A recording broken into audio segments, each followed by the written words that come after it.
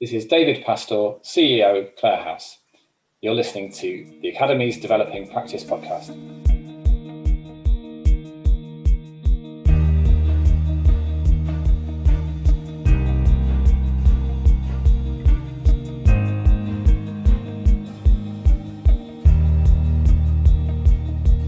Hello, and in this episode, myself, Alex Owen, academic developer, and Matt Davis, organisational developer, sat down with David Pastor, the CEO of Clare House, a charity that provides care for serious and terminally ill children across Merseyside and the Wirral. We discussed David's approach to leading through the pandemic and the impact lockdown has had on the charity. We hope you enjoy. Okay, David, we're really pleased to be speaking to you today. We're delighted to have a representative of one of our Live to Give charities with us. Live to Give is our volunteering framework, which provides staff with 3 days of volunteering leave each year. So before we start, can you tell us a little bit about your background and how you've arrived at the position you're in now? Well, thank you very much for inviting me to be part of this today. It's not nice to have a bit of therapy, actually, to talk about me for a bit. Never get to do it. So I started my working life at British Airways, doing a graduate scheme, which was really interesting, but it didn't take me very long before I worked out that I wasn't that bothered about putting people on airplanes. And so I think when that penny drops quite early in your career, you sort of think, well, what else could I do? So I travelled for a bit, cashing in on my BA concessions, and then did a bit of research when I came home, kind of what was the sort of job that I thought I could do. And a job pops up in The Guardian, working for a children's charity called WizKids that provide mobility equipment to disabled children. And I applied for a job in events fundraising, so persuading people to run marathons and the like, and got it. And I thought, well, that will do for a year. And here I am 20 years later in the same sector. Brilliant.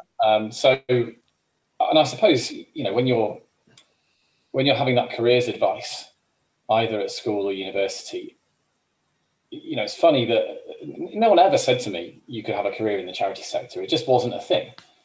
And I suspect that's one of the challenges for society, is that we're preparing people for a future of work, but we don't know what the future of work looks like.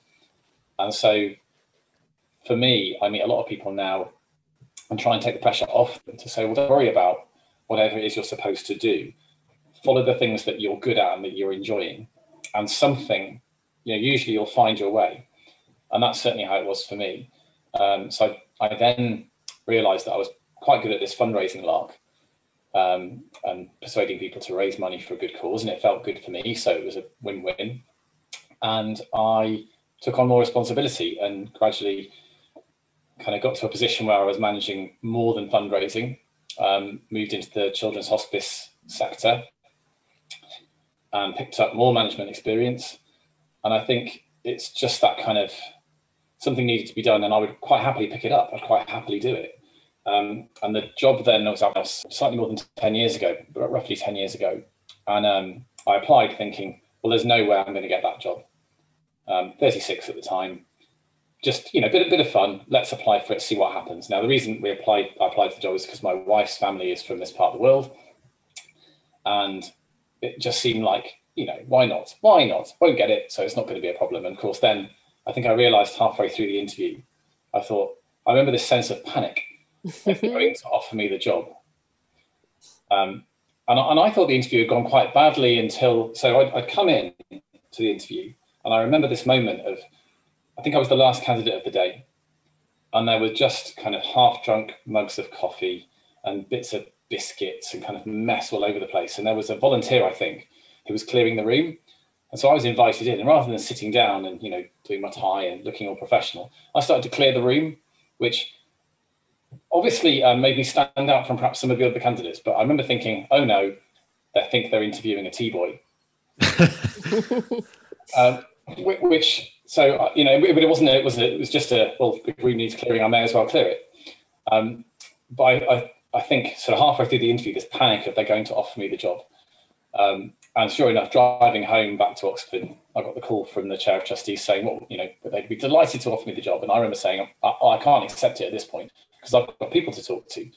I've got a wife, 2 young children. We've got to uproot our entire lives. I just need some time to think about this. And then spent the following 3 days in panic, thinking kind of what on earth do we do here? But it's a point in our lives when it just made sense you're better to regret the things you have done than the things you haven't. And I thought, well, even if I make a mess of it, it'll be an interesting experience. And so here we are 10 years later. Yeah, but it's a case of following my heart, I think. So what I really like about that story is what you were saying about clearing the coffee cups. And I should have said in our intro that you and I know each other outside of work. So we both volunteer as governors on a governing board for local primary school. And also our children are best friends. So we see each other quite a bit. And one thing I have noticed about you is that kind of servant-heartedness. So we've had you over for dinner and you cleared our table. I remember it very clearly. You did. Emma was kicking me under the table. My wife was probably saying, pull your finger out. Yeah, but do you think that that's something that makes you in terms of, obviously you lead at a very, very high level, but do you still keep real in terms of wanting to serve others and to, clear tables, for example? My job, I view my job as trying to help other people do the best job they can. So it's I've never felt comfortable being the big I am, or that kind of authoritative leadership is just not me. I'd much rather be in the background. And I'll say to people regularly in any part of our work, just tell me what it is you want me to do. So if I come to an event, give me a brief, I'll do whatever, I'll be on the door. I will say something if you want me to say something, but I'm not going to push myself out there to be what I think. It's not about me, it's about what the children and families need, or what our volunteers and staff need. So yeah, I'd rather be behind people, pushing them forwards and helping them to do the best they can. And that's probably my style. It's not to everyone's taste, some people do, particularly in pandemic times. I've had some feedback that is around, we need more forceful leadership. And I suppose I disagree.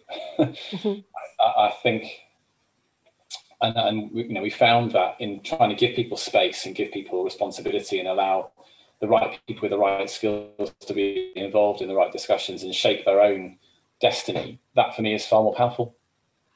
And do you think that leadership style is what drew you to working in this specific field in Clare House? Do you think that for now, at least, that kind of leadership style is required when leading this charity? I don't know. I don't know. You'll have to ask everyone at Clare House that. Okay. I don't think you can dress yourself up into something that you're not. I think if I followed the Alan Sugar book of management and leadership, I think people would think there was an alien that's landed. And yet there are people who lead that way. I think it's outdated. Even in the 70s, 60s and 70s, there's, the top management thinkers were very clear on that concept of essentially servant leadership. It's about bringing the best out in others and not being afraid to get your hands dirty and do whatever needs to be done. It's a great book by Bob Townsend called Up the Organisation. Really worth a read. And it's written in the 70s. And it's his experience of working, I think it's at Avis, and taking Avis car rental and taking it from kind of the doldrums to being the leading car rental business in the US. And it's just fascinating. It's a dead easy read. I mean, it's literally an hour's read, but it kind of goes through his lessons on leadership. And it's just kind of very in your face, but very kind of, that kind of whole concept of leaders eat last, or, don't ask other people to do stuff that you're not prepared to do yourself. Do you really understand your business if you haven't worked on the front line? So one of the things he did was put himself on the check-in desk.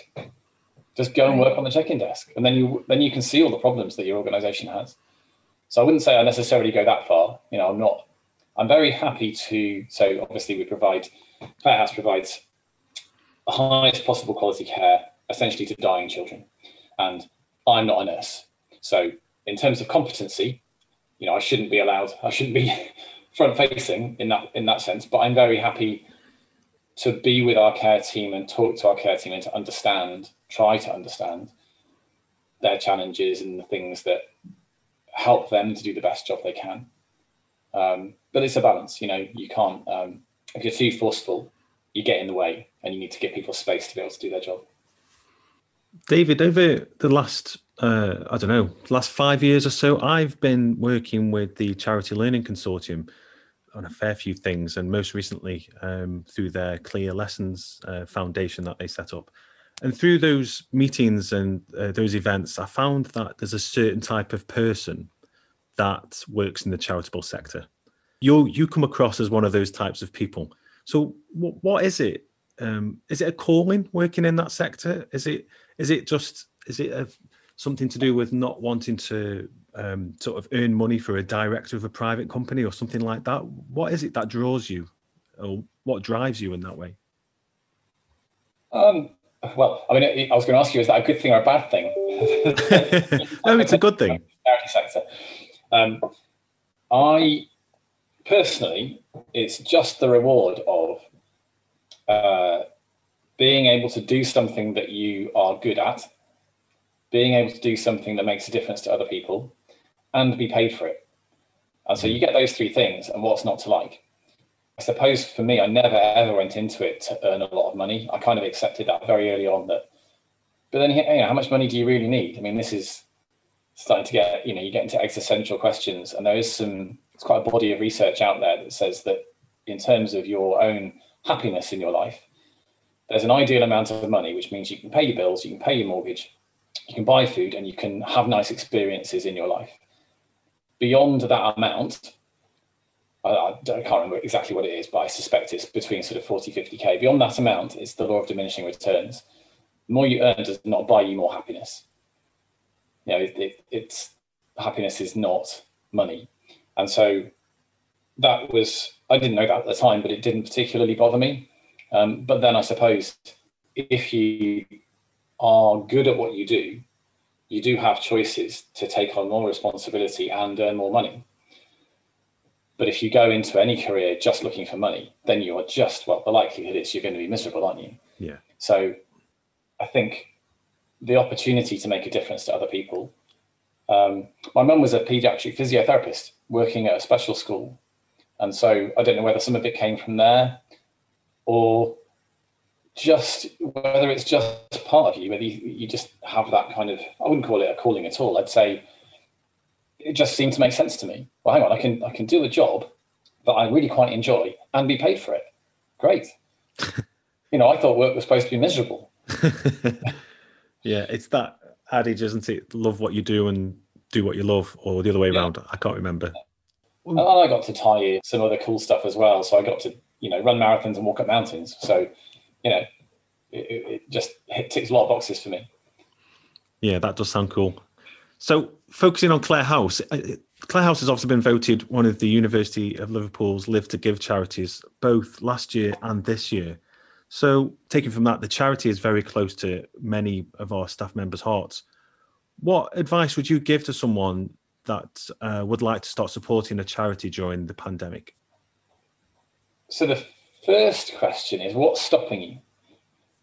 Because there's lots of different ways that you can support any charity.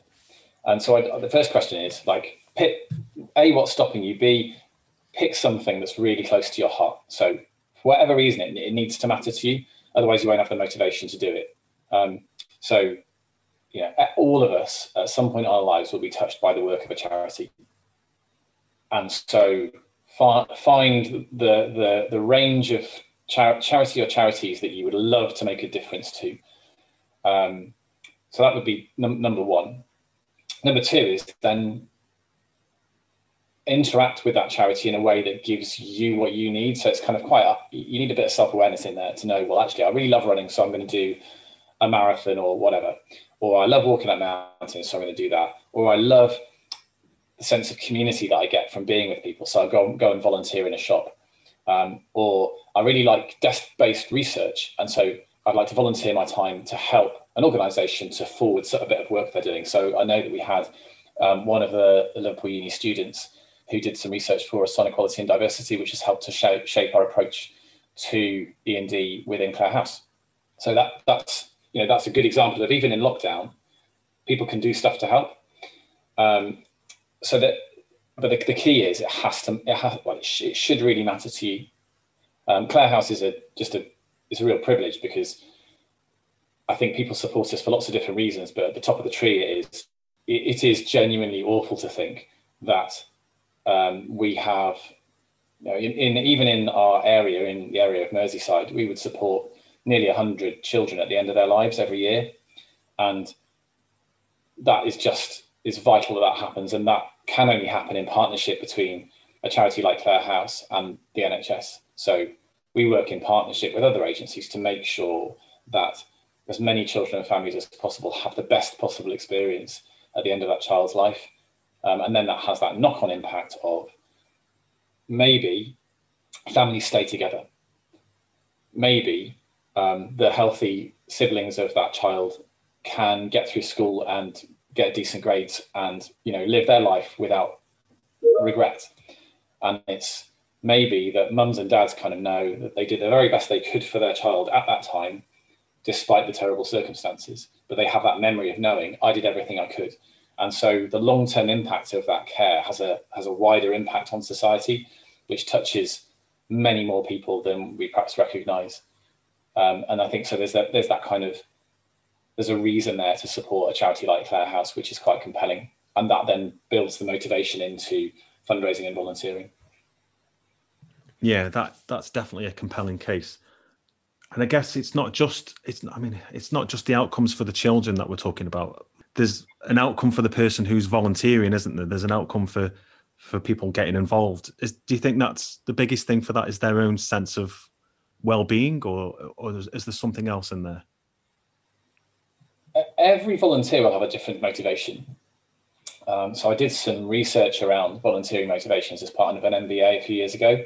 And what we found was that it's tuning into those motivations that is vital, so that you're not perhaps placing people in the wrong roles or not interacting with them in the right way, because the relationship with a volunteer is very different to a paid member of staff.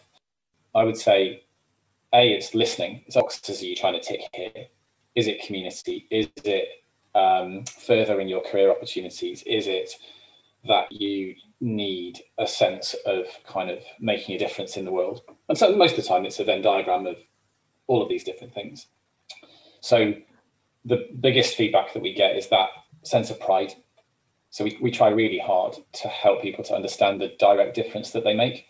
So we're always writing kind of these case studies of children and families that have been helped as a result of someone's support during that period of time that they've been raising money or volunteering for us.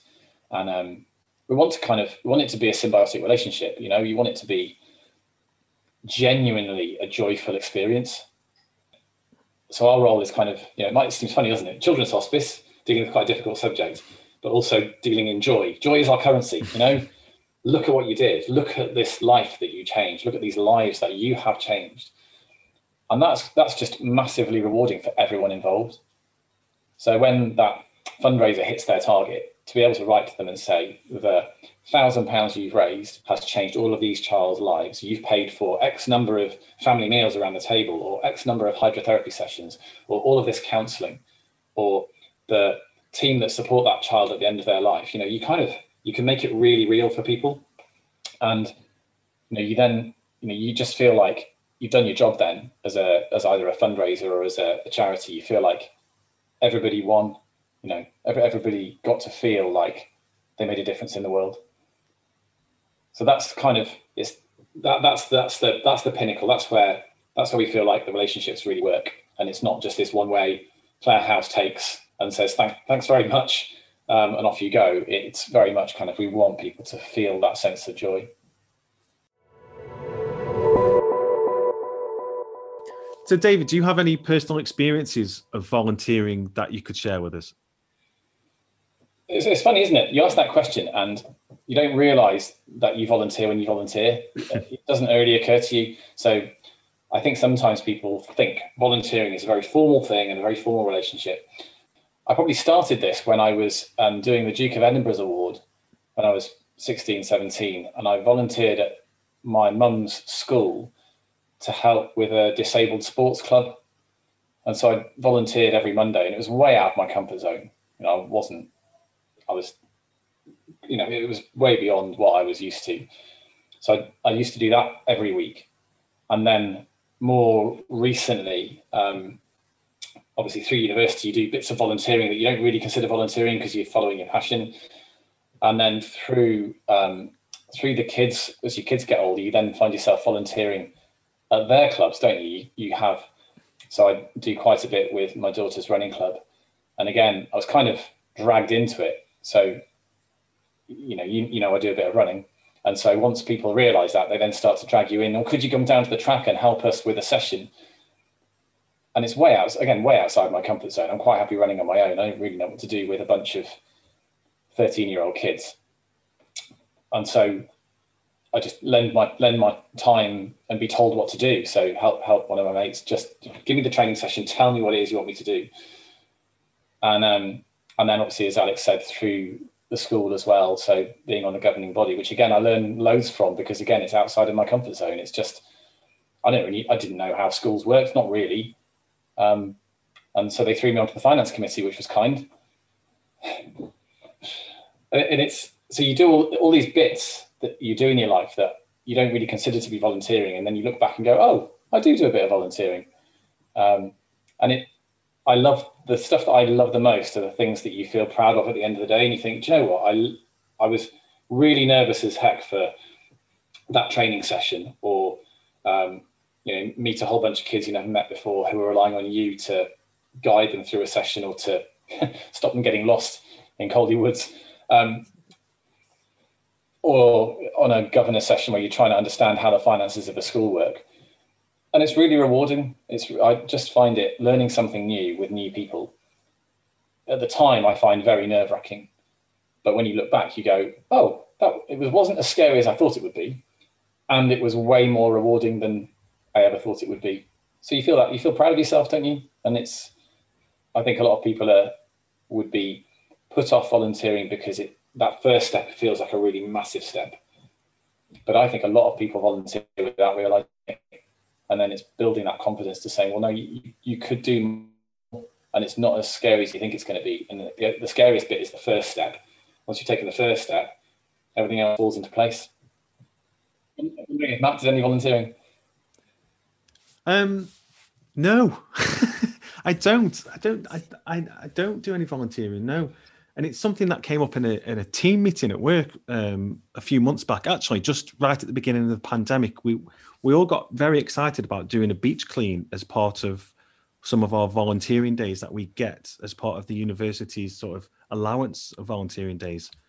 And it was at that point I thought, yeah, that sounds good to me. I'm going to do stuff like that.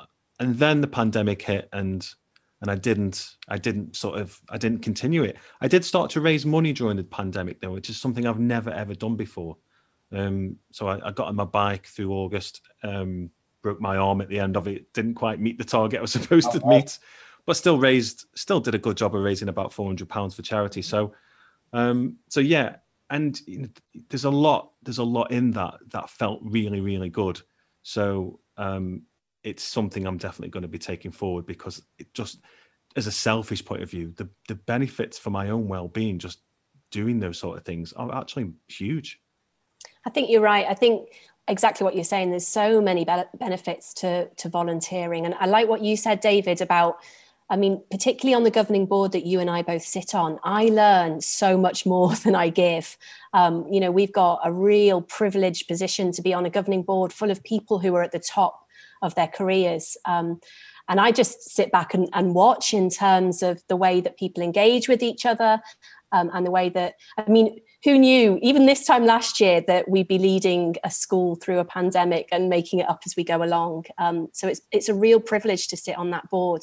One thing I've specifically noticed about you on that board, which is really interesting, has really challenged me, is you usually lead with a question. So instead of just launching in and telling people, well, this is the way we should do things, you often, or usually, ask the rest of the governors or me or the head teacher a question to get us thinking, and then you give your perspective. And I really, really like that technique. Is that something that you've used in terms of your leadership at Clare House, specifically thinking now about how you've led through a pandemic? So kind of what leadership qualities and skills have you really had to employ over recent months? So I'm a big fan of Stephen Covey's 7 Habits of Highly Effective People. And the habit I find hardest, I think it's number 4, which is seek first to understand. I hate it. I love it, but I hate it because, you're being very kind and listening to my experiences and opinions now. But normally I have to dial that right back and shut up, sit on my hands, because otherwise you just take over meetings with opinions. And who cares about people's opinions? They're just opinions.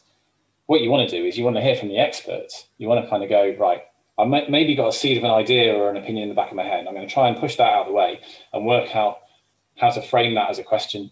So I'm going to test an opinion rather than or try and ask an open question, because my opinion is just an opinion. I think that's a really hard realization, that you've had this kind of range of experiences in your life, but they're quite linear. They're just you. And if you're in a meeting with 10 other people, there's 10 brains in the room that you could be using. And, we all hate sitting meetings, don't we, when you've got someone who's just on one. And we've all got them, you've all got those people who you think, oh, grief, we've got so-and-so in the meeting and they're just going to talk. And you can't, no matter what you do, you can't shut them up. And there's a place for that, because it does, people who liven up meetings like that will generate debate. But I think that learning, for me, I'm glad you've noticed. I try really hard because it's not natural. I'd much rather give my opinion, thanks very much, than listen. But when you realize that by giving that space, you're providing value, you're widening a debate and you're bringing in people who perhaps wouldn't normally speak. That's performance. Then you're getting a much more enjoyable interaction. You might learn something yourself. There's a great an Indian proverb, and I think it says something like, "Listen, or thy tongue will keep thee deaf." So that idea of every time you're speaking, just like I am now, you're not hearing someone else's experience, so you're not learning and growing. You're just handing out wisdom, which is only your wisdom, So I think it's a really important part of leadership. And I would so look at someone like Bill Gates. He's just a massively inquisitive man. And you meet people who are genuinely inquisitive, and you think, I want to be like that. Because someone like that has got, the size of his brain is incomprehensible. And yet he doesn't sit there necessarily giving his opinion. He's there going, well, tell me more about you or your ideas or your views. And it's just so someone like that can be focused on asking the questions, then that's something perhaps all of us could learn from, particularly in leadership. And I think applying that to a pandemic, really understanding that feeling of we're all in the same storm but different boats.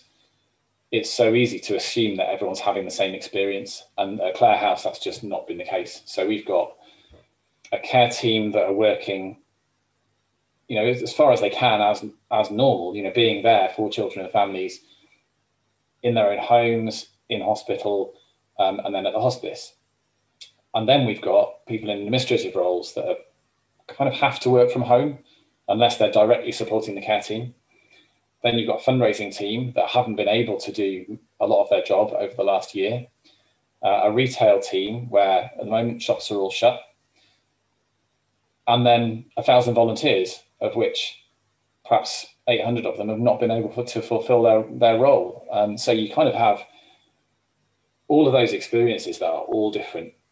So trying to, I think in leadership terms, trying to tune in to that fact that every single person you're speaking to has got a different experience. Don't just assume that you've got the solution. Listening is more powerful than giving opinions. Feeling listened to is a really powerful human need, I think. Actually, somebody's bothered to listen. Someone's bothered to ask a question. Someone's bothered to say, how are you, and listen to the response. It can be as simple as that. I like that Indian proverb. I think one of the ones I like is the Mark Twain one, where he says, if we were meant to talk more than listen, we'd have 2 mouths and 1 ear. It's one of my favorites.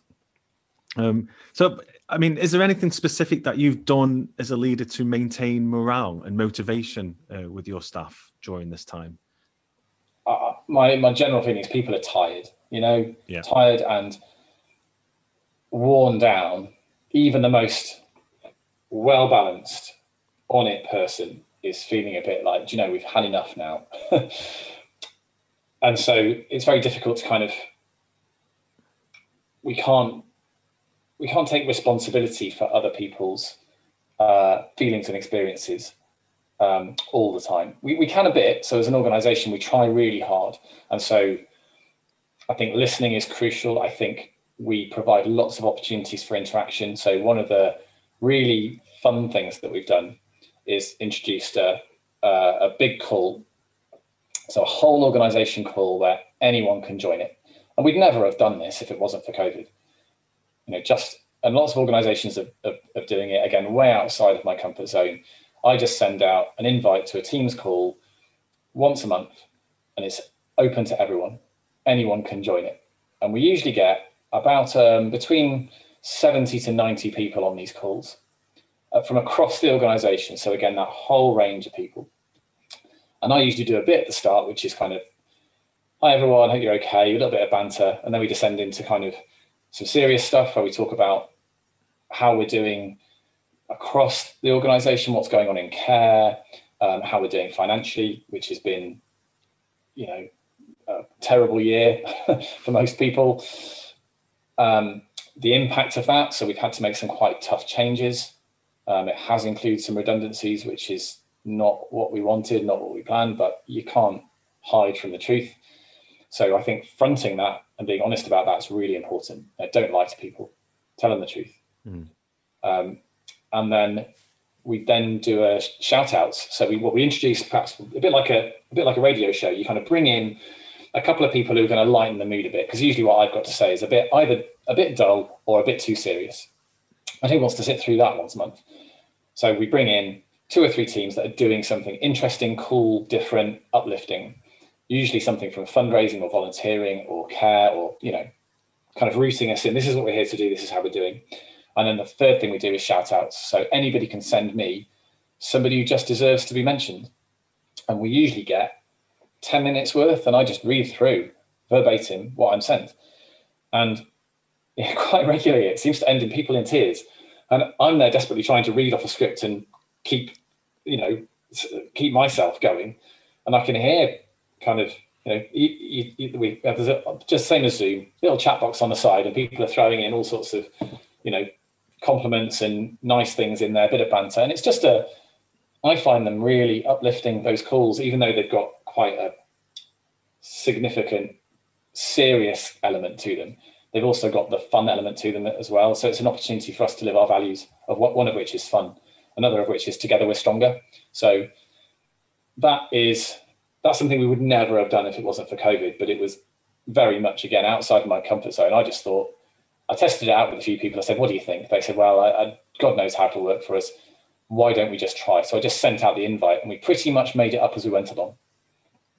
It sounds great. It sounds really... it's not as stressful as I thought it would be. So I used to dread them. You think, oh God, here we go. You get all keyed up for it. But now we've got a format, and it shows you it's not all about planning and getting something perfect. Sometimes you just got to go with stuff. And then the other that we do quite a bit to try to open conversations with people. So in clinical terms, we have clinical supervision, an opportunity just for the care team to talk through their experiences, particularly of care over a period of time, to make sure that they're not going home with too much kind of unpacked or closed baggage. It's trying to unpack it and just make sure people have got an opportunity to talk. The advantage of providing a service in the middle of a pandemic is that people do actually see each other. So we've not been quite as badly hit in those terms as a lot of organisations have. And then we do some pretty basic stuff around employee assistance programs and counselling for people who need it. And but it's been, the jewels have been those things that have been owned by people outside of leadership. So the person who wants to organise the gym drinking evening, I'm led to believe, and I have seen videos of how that went. It seems to go very well. Great. And that's great. So those things are happening when they come from within an organisation and you just give the organisation license to just do stuff, just give it a go, see what happens. Yeah, that's when not the leadership or the top down stuff, which is pretty basic. It's nice to see things coming from within, and that's helped to lift people, I think, and keep people going.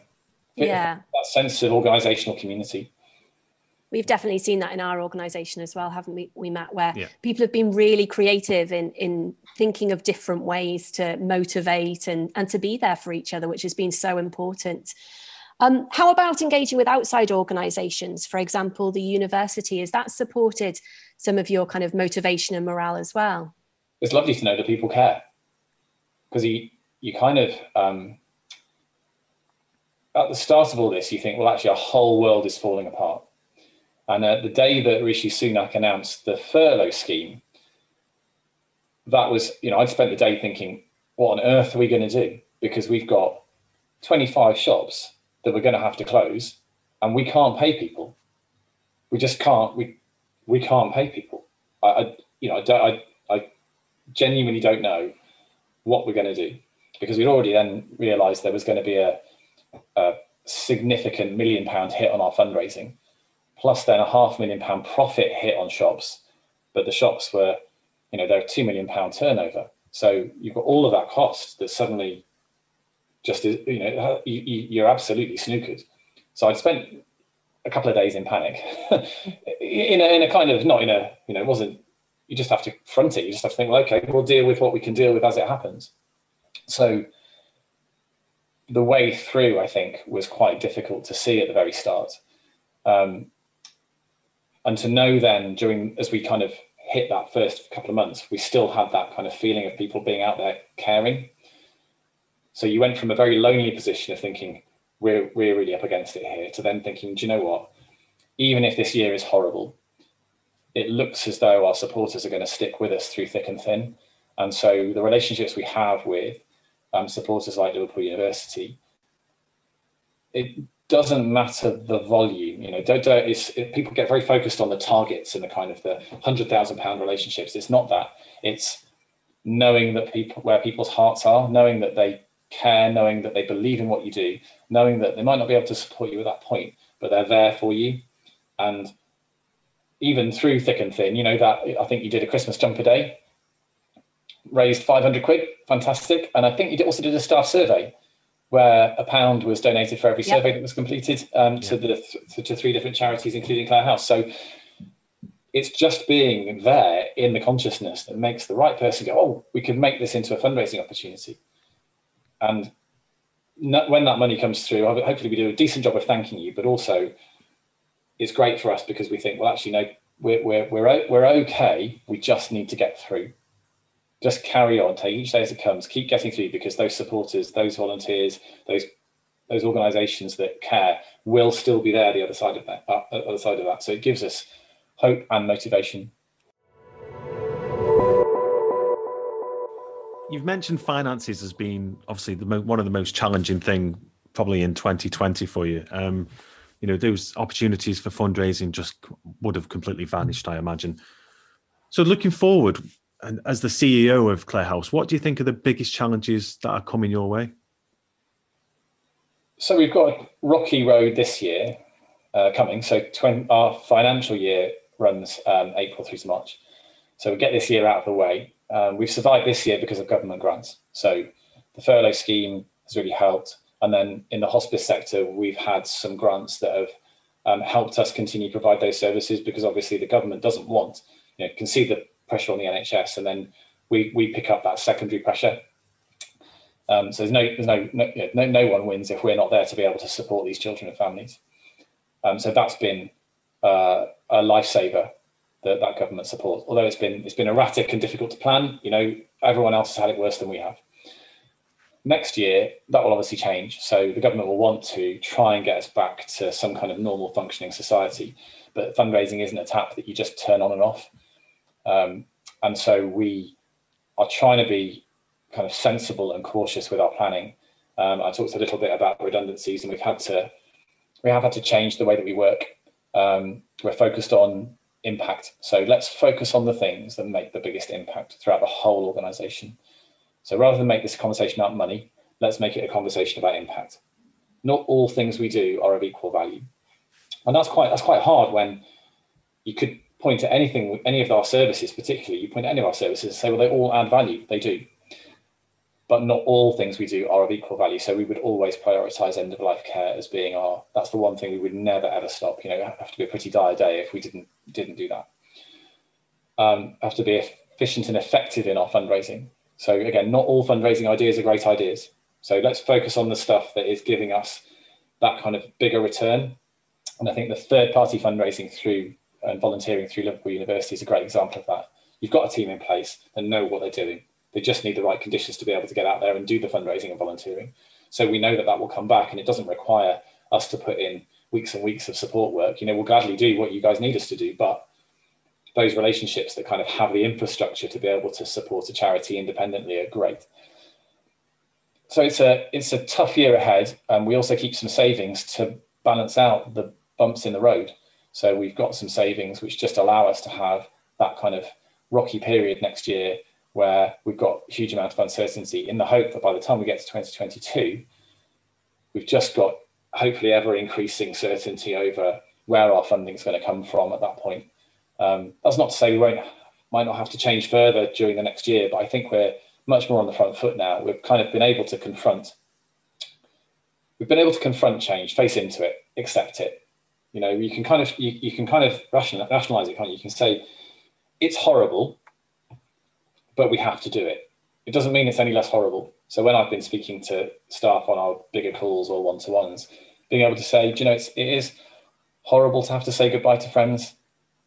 You know, it wasn't saying that they weren't doing a good job. It wasn't saying that we don't like them. It hurts, but we have to do the right thing for the children and families. And long term, that means keeping Clare House in the right place financially so that we can care for as many children and families as we can going forwards. And those two things are different things. So once you separate them out, it becomes a little bit easier to cope with. And also trying to share that responsibility. So we now have, one of the things we did during the pandemic was to really extend our leadership team. So we had a executive leadership team, which was relatively small and probably fit for purpose of about 5 years ago. We realized that we'd got this kind of 20 odd leaders within the organization that we just needed to have around the table to be able to manage our response to the pandemic.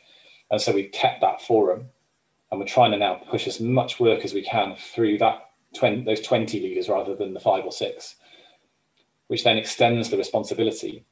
But then you're back to this concept of having 20 brains on the problem. You know, it's not me saying, right, I think we should do this, this, and this, and this is what we're going to do. You know, at best, you might get lucky and some of it will work. Whereas if you engage with those 20 fantastic, intelligent, talented people, it might take you a bit longer to hit kind of the action plan, but you'll have a far more robust action plan and we've got that skin in the game. Everyone cares that it succeeds. And so that going into next year is really exciting. You know, everybody cares that this works, and everybody has got they've got the skin in the game. They care. They've got a vested interest that their bit of the plan comes off because they've been listened to and they've had an opportunity to shape what we're doing as an organisation. So it's not we're a long way from being out of the woods, but I think we can see some light at the end of the tunnel, which feels better than it did 6 months ago, which just felt like this long, like unending, very dark place. And so we are also lucky to be providing frontline services, which means a number of our staff have already had their first and some of them second vaccinations, which again, just is a really privileged position to be in. So obviously you can't fundraise in the same way, but it's like those straight donations, have they massively decreased as well? Is it a case of everyone looking after their own? Yeah, there is a bit of fundraising fatigue. So I think when the pandemic first started, there was this kind of, we're all in it together, let's fundraise. Yeah. Everyone fundraised for the NHS, which is crazy. Well, I mean, I personally find that really frustrating, but I'm aware that that's the motivation to fundraise was not to fundraise the NHS. It was the motivation of, we want to be part of solving this pandemic. Yeah. And the NHS is doing that work. So it's completely natural that people wanted to help their local hospital. I completely get it. It's just that or thinking about it at a different level. You're thinking, well, hang on, you're fundraising for a publicly funded body. The organisations that really need the fundraising are the charities that aren't going to survive this. And there will be a lot of charities that do not survive the 2 years this will take, minimum 2 years it will take for us to get out of this. And Clare House isn't one of them, but we've got, I think we've probably seen £1 million hit on our income, and that's being relatively conservative. It's just that we've been able to mitigate for that through government grants. So it hides the real problem, which is then why we've had to look at, because we could have just carried on as we were, blindly kind of put our hands over ears and go, well, it'll all be fine. No, it won't. It's really not going to be fine unless we do something about it. So we've had to reduce our wage bill in the knowledge that next year is going to be quite tough. Yeah. But that's been mercifully quite straightforward in a very heartless way. If you're not thinking about the people side of it and just thinking about, right, what roles do we absolutely need and what roles sit outside of those plans for the next couple of years, that's been quite straightforward. It's just that the people side of it is horrible. I didn't come into this job to ever make people redundant. No. So it's been crap for us, but much worse for a lot of others. Yeah. Because people are fundraising less, but also that fundraising has been diverted into the NHS, but for completely understandable reasons. Thank you, David. There's been so much in that conversation that I know I want to go away and reflect on and think about. We like to finish each podcast with 3 or 4 take-home tips for our listeners to reflect on. The name of this podcast is the Developing Practice Podcast. So is there anything that you can share with us that you could leave with our listeners just to help them to think about their own personal practice and maybe enhance that in the future? So I may or may not get this right, so we'll see. I've written down 4 things. First up is back to the Stephen Covey 7 habits. Seek first to understand. As I said, it's the one habit I find most difficult, and it takes years of practice to get anywhere close to genuinely seeking first to understand. I think in pandemic times, listening to somebody else's experience and listening to how things genuinely are for other people is a really important part of, or something we can do to help other people and their well-being. Really seek to understand people. Second one was be brave. Probably the thing you're scared of doing is the thing you should be doing. And applying that to Clare House, it was probably facing into the pandemic and saying, well, actually, what really is the impact of this, and not ignoring it. And then once you've accepted the awfulness of it, you can then start to work on it and translate it into practical action. But even to the extent that if there's somebody that you think, well, I hope I don't see such and such today, there's a reason for that. And they're probably the absolute right person that you should be trying to bump into on that day. Give them a call on Zoom or Teams, see how they are. Because that's a relationship that clearly needs some work. So be brave. Third one is ask for feedback. I don't like getting feedback. I mean, who likes getting feedback? You probably do as educators. You're keen on feedback. I try hard to ensure people can give me feedback on how I'm doing, and try hard to listen to the response, and the reason I'm motivated to do that is because the alternative is people are thinking it and saying it anyway. So if somebody's thinking, oh, David's an idiot, he doesn't know what he's doing, or I wish he'd do this, that, and the other, I'm probably better off knowing it now than knowing it when I retire. Because you imagine your retirement party, you have that retirement party, people have had a couple of beers, a couple of glasses of Prosecco, and then someone runs up to you and said, do you know what? I never liked you. I always found you really frustrating to work with because of this, this, and this. Now, I'd like to think I've got maybe, 15, 20 years work left in me. I'm better off knowing those things now, and I can choose to do something about it. I can choose not to, but feedback is painful. I mean, it's all, feedback is painful, but there's always, no matter how painfully it might be delivered, there's always some truth in it. So that would be number 3. And the final one is then general well-being.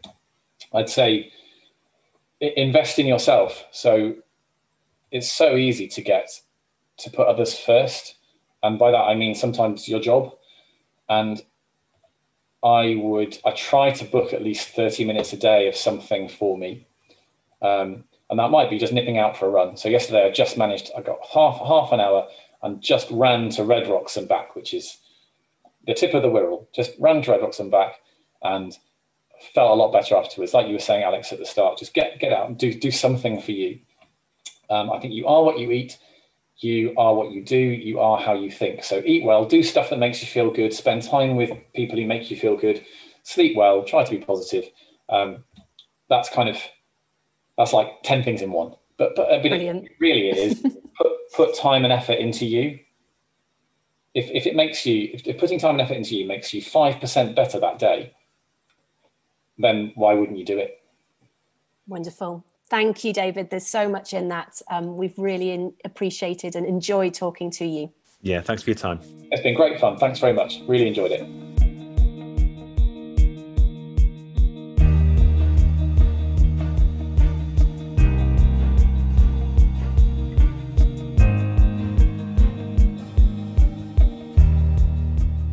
Well, I really enjoyed that conversation with David, and it's been really lovely to get to know him over the last couple of years through our work as governors at the local primary school, and also sharing lifts to gymnastics with our children. I've really enjoyed talking to him about his leadership style. It seems he often leads with a question rather than a directive, and I've seen him do that time and time again. I like what he said about Covey's work and where Covey says that we should seek first to understand. And that's really evident in the approach that he takes to leadership. He says he tries really hard to hear people first before he gives his own opinion.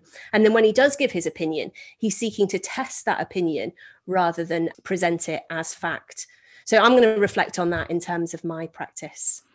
Yeah, I agree with that. Right from the beginning of our chat, we got a real insight into how David leads at Clare House. He spoke about being willing to be put into any situation and to support his team in any activity they wish. And that style to encourage from behind rather than putting his own ego first has obviously led to him becoming a really successful leader in that sector. If you'd like to take your thinking further, we've added some further resources to the website on a specific podcast reading list that you can access at liverpool.ac.uk/the-academy/podcast. And you can also find on there the link to Live to Give, which will detail the 3 charities that we're supporting this year. Also, let us know what you thought about the episode at Live Uni Academy. And you can also find us at eLearnerMatt and me at Alexandra_Owen on Twitter. Yep, and we're really grateful for those who have taken the time to either rate or review our show in your podcast provider's app. So if you are an Apple user, please do take the time to review our show, as it really will help others find us. Bye for now.